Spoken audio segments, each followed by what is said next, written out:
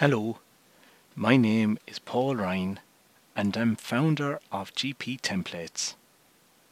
I work as both a pharmacist and as a GP and am passionate about clinical pharmacology and therapeutics and enjoy making international guidelines relevant to those of us in primary care. So in today's podcast, I'm going to discuss warfarin, the history of warfarin and the use of warfarin in certain patients with atrial fibrillation. I will also discuss switching from a warfarin to a NOAC. And finally, I'm going to talk about anticoagulation in older people. So first and foremost, warfarin. So warfarin is around since 1954, whereas the NOACs are around since 2010. So there's a big evidence base around warfarin.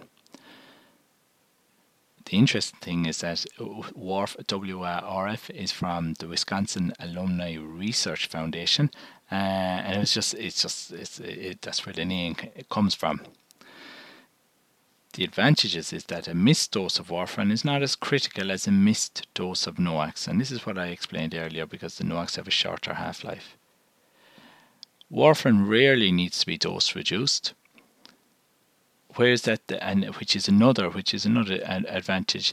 Now the disadvantages are that warfarin has a slow onset and a slow offset of action, and it has a narrow therapeutic index.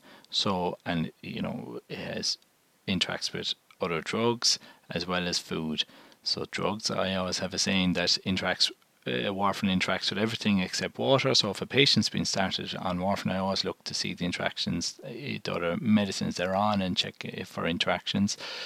And also food. So if a person, we say, eats Brussels sprouts or cabbage, that can affect warfarin. So warfarin is the only choice. It must be remembered it's the only choice for valvular atrial fibrillation, and it may be the safest anticoagulant if the patient weighs 120 kilos or has a BMI of 40 or above. Now, for the next part of this podcast, I'm going to discuss if a patient is switching from warfarin to a NOAC. So, for rivaroxaban, apixaban, and edoxaban, if you're starting patients on these agents and they're currently on warfarin should be stopped and then start the NOAC when the INR is less than 2.5. Regarding dabigatran, warfarin should be stopped and then start dabigatran when the INR is less than 2. So the last part of my podcast, I'm going to talk about anticoagulation in older people. So NICE state that for most older patients, the benefit of anticoagulation outweighs the risk.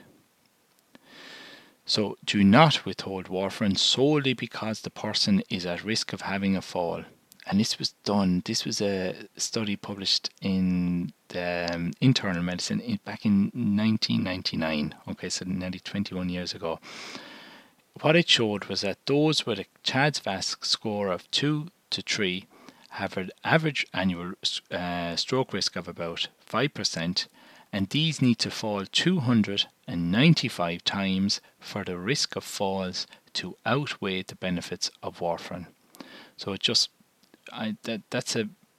an old reference now, but it's so true. There's very few times that you should not anticoagulate in patients with atrial fibrillation. And also, if you want to use the Q-bleed score, and this is where the stroke and the bleeding risk on and off anticoagulation can be used to help you decide, and this adjusts for age. So that brings me to the end of today's podcast. I hope you found it beneficial, and I'm looking forward to delivering my next podcast.